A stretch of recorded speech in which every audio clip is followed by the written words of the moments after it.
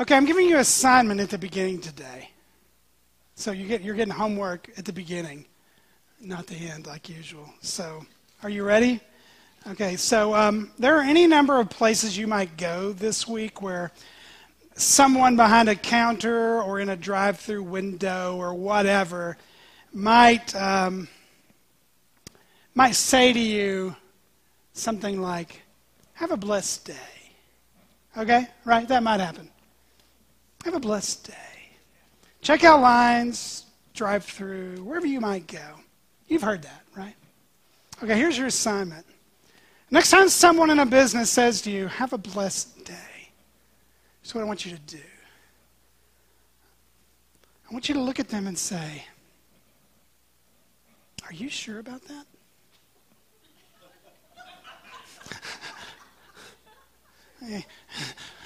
And then just write down their response. Or maybe go further than that. Say something like, "Are you sure I'm the person you need to be saying that to?"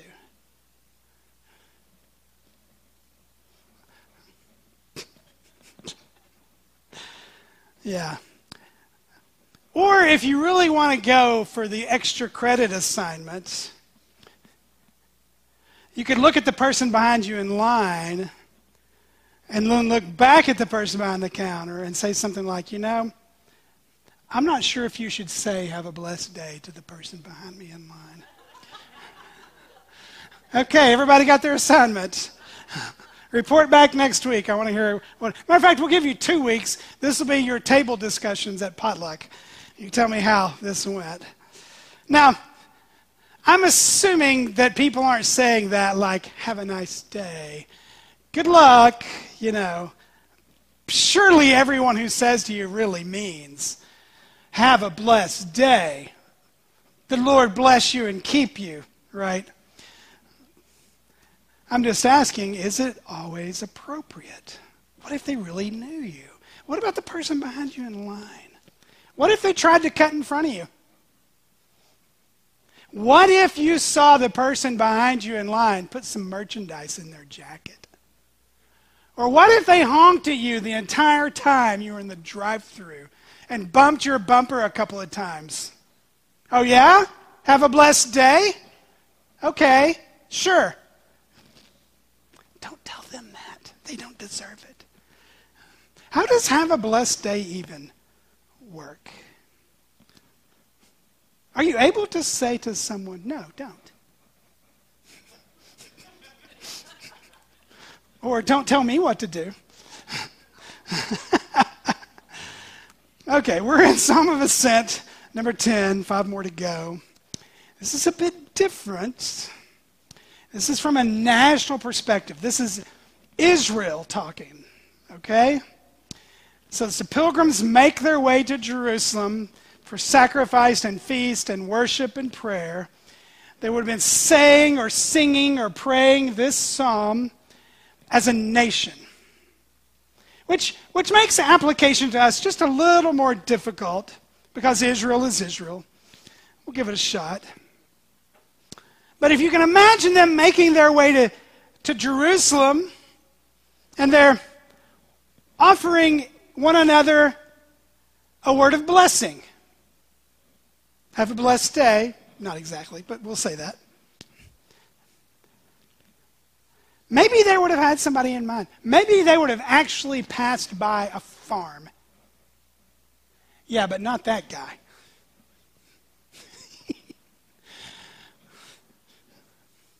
Yeah.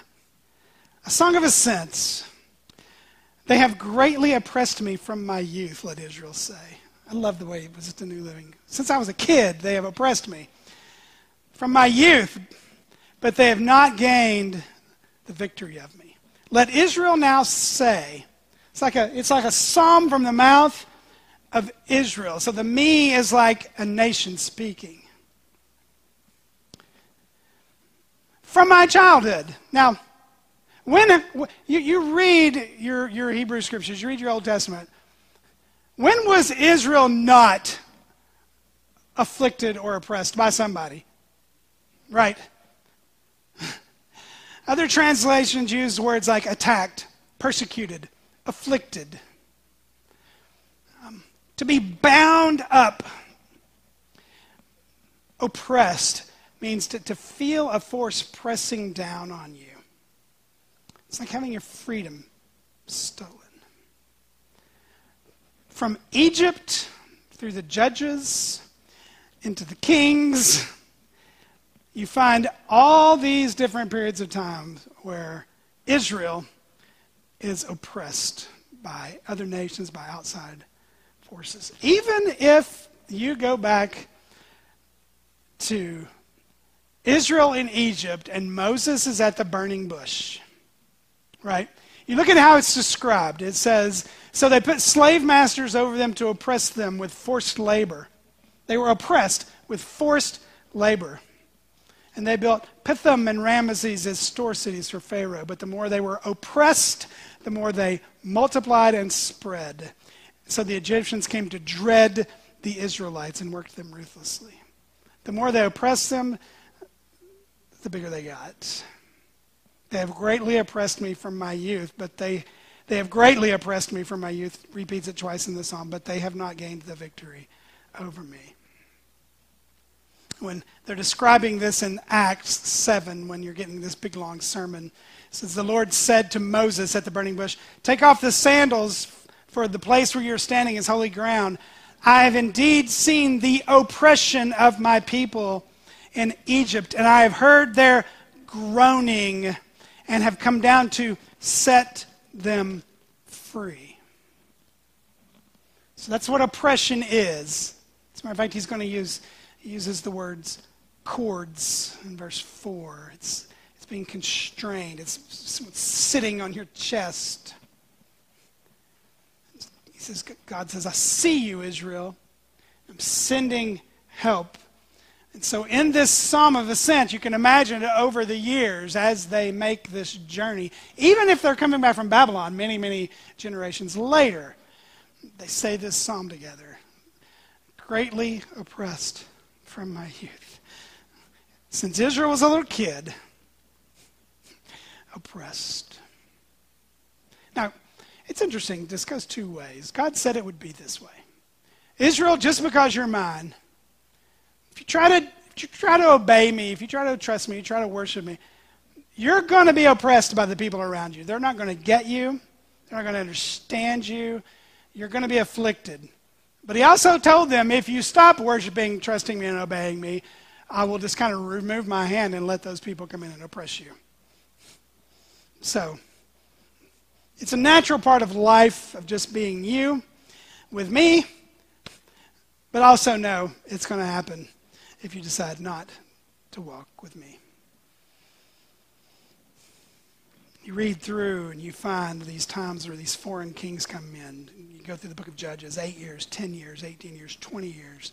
People hiding in caves, people in misery, right? And they'd cry out for help and the weight would be lifted.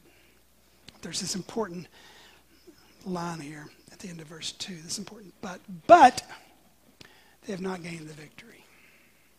Interesting, right? But they have not gained the victory. Makes you wonder when they sang this one for the first time, right? How they felt praying this through all the ups and downs, and even coming back from Babylon. Oppressed, but not finally defeated. Sounds like something the Apostle Paul would say, doesn't it? In other words, the cords were strong, but not stronger than God. And look at how he describes it. Plowmen have plowed my back and made their furrows long. Like they've gone from one end of the field to the other on my back.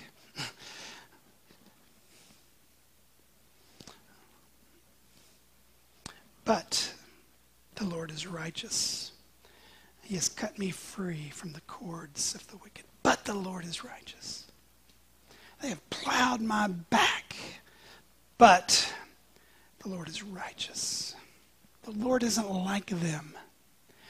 They sacrifice me for their gains, and the Lord gives of himself for me. The Lord makes a promise, and he keeps it. And the Lord is ultimate, not the oppressor. The oppressor is never ultimate. He is king. The oppressor never gets the last word. Depression is awful and it's difficult and it's painful, but it's not sovereign.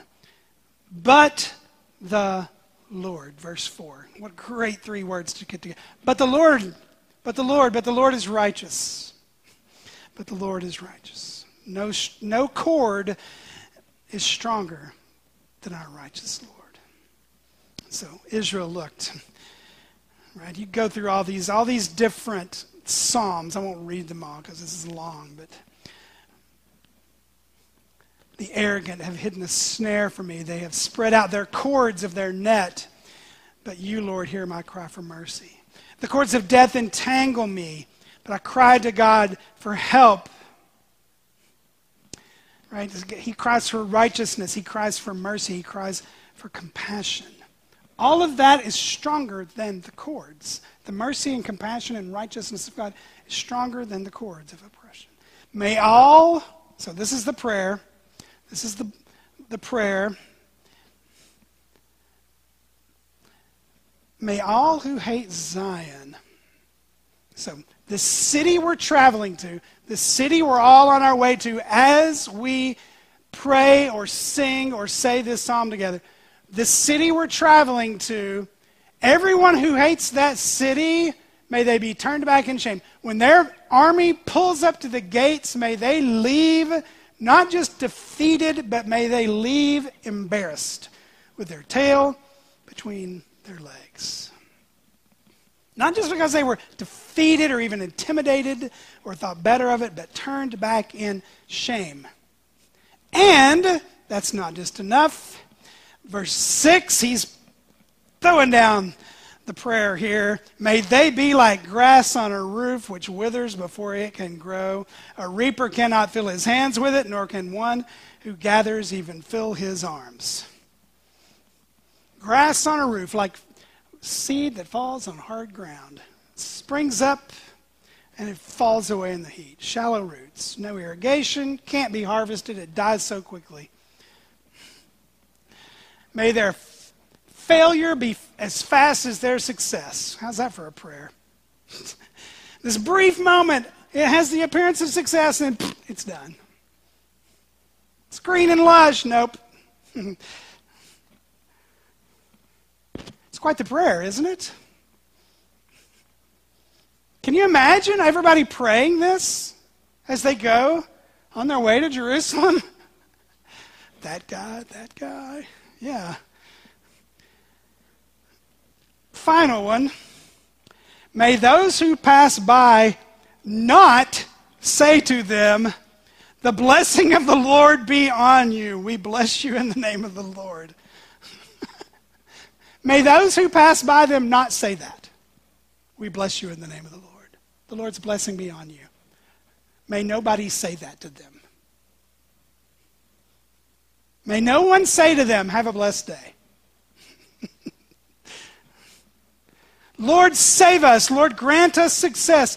Blessed is he who comes in the name of the Lord. Nope, they don't get that. Those people, nope.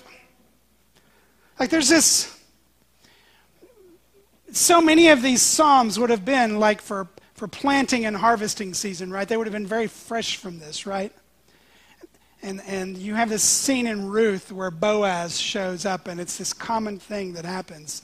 It says he arrived from Bethlehem, and he greeted the harvesters, right? So imagine Boaz coming up. He's looking at his fields, and he calls out to the harvesters, the Lord be with you. And the harvesters answered back, the Lord bless you. And in this psalm, they're saying, hey, don't nobody say that to them. Nobody asked them for the Lord to be with them. My goodness, it's kind of harsh. So you can imagine this in the mouth of someone making the pilgrimage back from Babylon. And they're passing by the nations that hate them. No blessing for you, no blessing for you, no blessing for you. Blessings for no one, right? Yeah.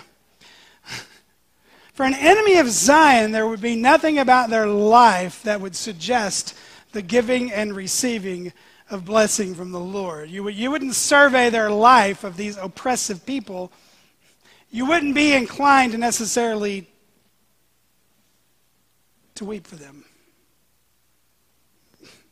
Like you wouldn't go, I hope you succeed at what you're doing, if what you're doing is my defeat. Right?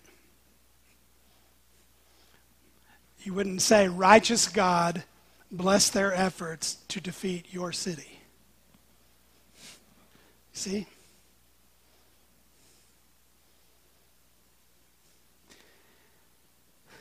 So you're passing by their field,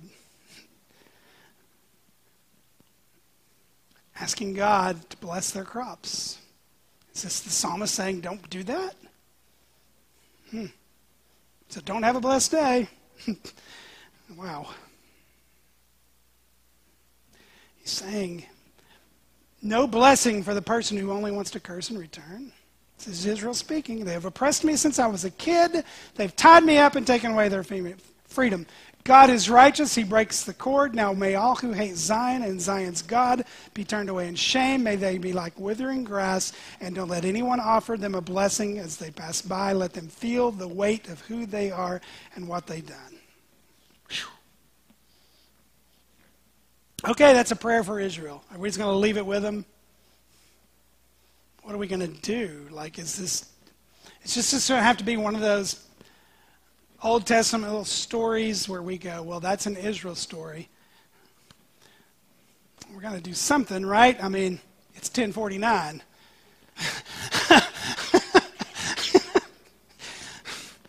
Okay. I'm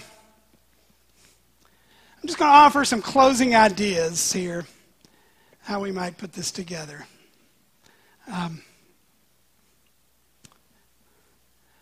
5 points of application. The first 2 or 3 are warnings. Okay? Number 1 has to do with the very first word of the psalm. They. They have greatly oppressed me from my youth.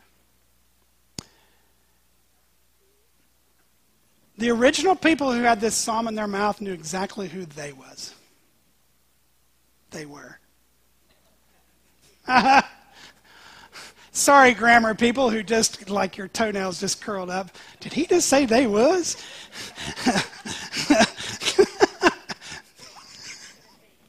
Yeah, Tennessee coming out. Thank you very much. My family would have been fine with that. Yeah. Yeah, knew who they were. They would have known who they were talking about, right? Like even this morning when we were talking about Kenya.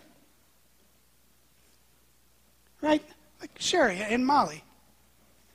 Like, you know who they are, right? It's clear who they are. But, like, Christians, we tend to write songs about they. They will not, they can't, they'll never. They try to. Who is they?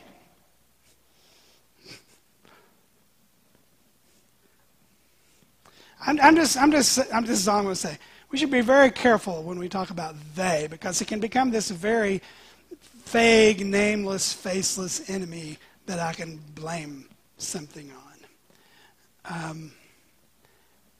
And we live in the world. The world isn't for us. Don't get me wrong, right? There's a kingdom of darkness in place. Jesus said, "If the world hated me, they'll hate you." But this is what I mean. The word they can very easily become those people. Right? Those people. And when Christians start talking about those people, you become very close to what Jesus talked about in Luke. When he says, to some who were confident of their own righteousness and looked down on everyone else, Jesus told this parable. 2 men went up to the temple to pray. One was a Pharisee and one was a tax collector. And the Pharisee stood by himself and prayed, "God, I thank you that I'm not like other people. Robbers, evildoers, adulterers, or even that guy. This tax collector, I fast twice a week. I give a tenth of all I get. The tax collector stood at a distance. He wouldn't even look up to heaven. He beat his breast and said, God, have mercy on me, a sinner. And Jesus says, tax collector went home justified, Pharisee did not. I'm just saying, be very, very careful about they. Unless, I don't even know. Just be careful about they. Like Paul makes this long, long list, and he even talks about his own back. Like 40 lashes minus 1 all those times. He had scar tissue. Paul knew Psalm 129, and he probably read, plowmen have plowed my back and made their furrows long. And he went, yep. Right? But he also knew oppressed but not defeated. But he was also taking incredible risk. And he made incredible sacrifices for the sake of the gospel. So you would expect attack. Right? So when he draws out this long list of all the things that's happening to him, when he talks about they, he knows who they are. Okay, let's stop. Okay, number 2. This one's a quick one. Over and over and over again in Scripture, oppressed people become oppressors. We saw this in when we went all through the minor prophets. This is true in Scripture. It's true in history. The people without power who live for years under oppression get power and they become oppressors. Right? So you just kind of have to, like when you look in Kenya right now and you see all these people rioting, you go, well, what would happen if those people actually won and took over the government? Would they oppress all the people they hated?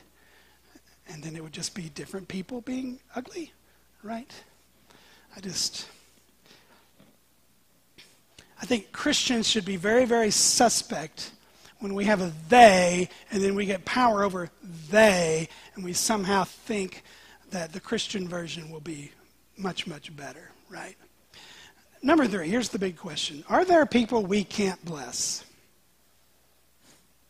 The Sermon on the Mount in Luke has this very, very uncomfortable section, and I'm not sure why Jesus included it.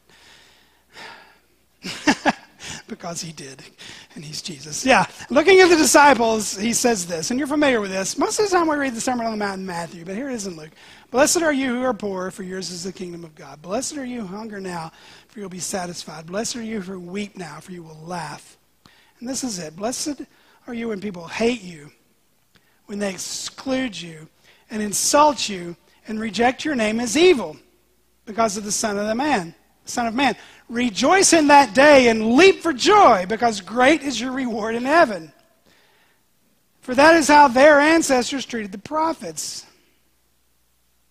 Woe to you who are rich, you've already received your comfort.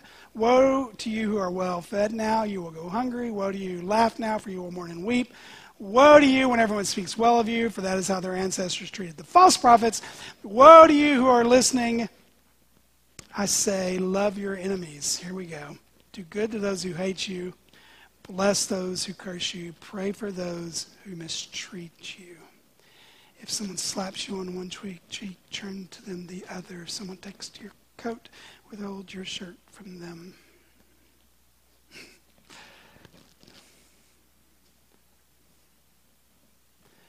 Wow. Bless those who oppress you. Boy, how are we going to do that? How am I going to do that? I don't know how you're going to do it. I don't know how I'm going to do it. This person is oppressive. This person is sitting on my chest. This person is trying to put cords, right? This person slaps in the face. And Jesus says, you want the other one? Oh, you cursed me? Let me give you a blessing. How do we do this with these 4 verses at the end of Psalm 129 where it says, there's people you don't offer a blessing to? Because here's the thing, Jesus made a lot of trips to Jerusalem. Jesus said this psalm, right? Is there a way to say, I love you, I bless you? I cannot ask God to bless the work of your hands. Is that possible? I love you, bless you. You just cursed me. You just slapped me. But I'm going to bless you in return. I do not want you to prosper in your evil. So I'm not going to ask God to give you prosper in your evil. And I think this relates to the last two things I'll say. Number 4, oppression is not the final victory. Not now and certainly not in the future, right? Remember, New Jerusalem's coming there. Zion's coming. Like oppression and defeat are not the same thing. That's what it says. Cast down but not defeated. Persecution does not equal victory, even if it leads to death. Right? We see that every year whenever we do International Day of Prayer for the Persecuted Church, right? And we see these people in North Korea and all these other places. And they're like, we're thrown in prison, but we're not defeated, right? Romans 8, all that long list. Nothing or no one has the final say but God. Not your oppressor, not your oppression. Whatever it is you feel like is defeating you, whatever it is you feel like is sitting on your chest, that is not ultimate. God is ultimate, and he is righteous, compassionate, and good, and merciful. So you cry out to him, right? You don't have to look around and blame this person, that person, or that person. It's just, but the Lord is righteous. But the Lord is righteous. And then lastly, 2 sections for the Lord Jesus. Look for, remember when Jesus is there and he takes that scroll and he reads from Isaiah. The Spirit of the Lord is on me, because he has anointed me to proclaim good news to the poor. He has sent me to proclaim freedom for the prisoners and recovery of sight for the blind, to set the oppressed free. To set the oppressed free. In the words here, they have greatly oppressed me from my youth. The Lord is righteous. He has cut me free from the cords of the wicked. Can you imagine Jesus, like as a kid and as a teenager, as a 20-something, and he's making his pilgrimage to Jerusalem? And he knows, however that works, being God and man and growing up. Y'all figure that out. But he knows this psalm. They have greatly oppressed me from my youth. He knows he comes from an oppressed people, but he knows I've come to set the oppressed free. Isn't that amazing? That's amazing. And he would have said this psalm with his people, with an oppressed people. And he's in the middle of that, surrounded by oppressed people going, I'm here to set these people free. Isaiah 53, surely he took up our pain and bore our suffering. Yet we consider him punished by God, stricken by him, and afflicted. But he was pierced for our transgressions. He was crushed for our iniquities. The punishment that brought us peace was on him, and by his wounds we are healed. We all like sheep have gone astray. Each of us has turned to our own way. The Lord has laid on him the iniquity of us all. He was oppressed and afflicted, yet he did not open his mouth. He was led like a lamb to the slaughter, and as a sheep before his shearers is silent, so he did not open his mouth. By oppression, there's the word again twice, and judgment, he was taken away. Yet who of his generation protested? He was cut off from the land of the living. For the transgression of my people he was punished. Jesus knew Isaiah 53 too. He knew that chapter. So maybe that's why we have to love our enemies, because Jesus did.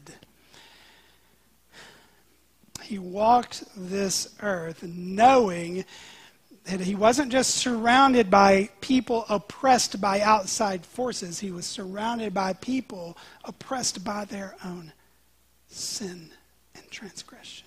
And he's going to take that upon himself and die like a lamb with its mouth shut.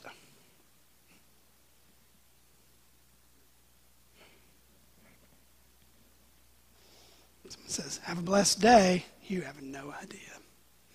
Let me read Isaiah 53 to you. I guess that'll be your next assignment. It'll take you a long time to get out of the drive-thru if that happens, but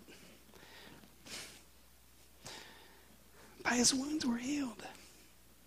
He takes oppression on himself in the worst way possible, and oppressed people are set free in the most amazing way possible.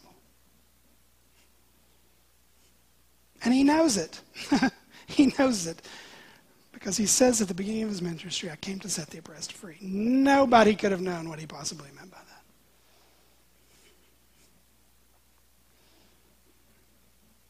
that. We're going to have a blessed day. Will you pray with me? Lord, I know that there are people we believe are hopeless. I know that there are people we believe who just won't change. There are people who try to tie your people up in cords.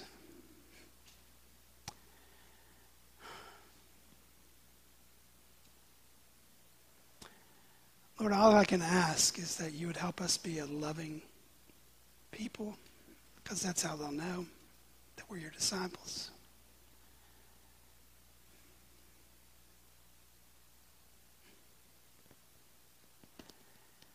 Fix your eyes on Jesus, the author and finisher of your faith. For the joy set before him endured the cross, despising the shame.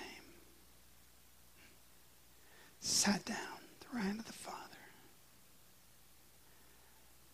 Thank you, Lord Jesus, for being oppressed on my behalf. What in the world am I going to face this week that even comes close? Thank you, Lord Jesus, for bearing everything that I even bring upon myself. And then thank you for suffering what even happens to me. You sure know what it was like on that cross. Father, forgive them. They don't know what they're doing.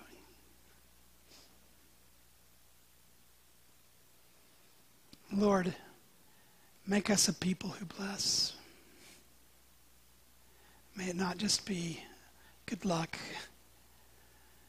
May it be a people who've deeply encountered this Savior of Isaiah 53, who know deeply we are sheep wandering our own way, and you're the shepherd who went and hunted for us, who died to get us and bring us home.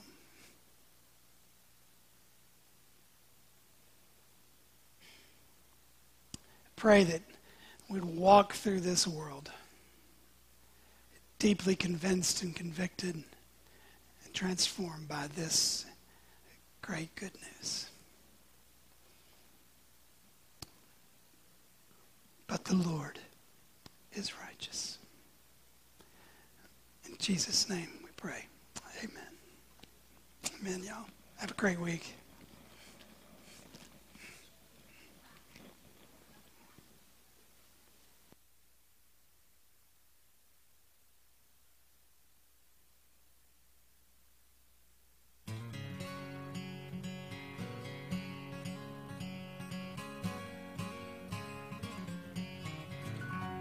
Have you been to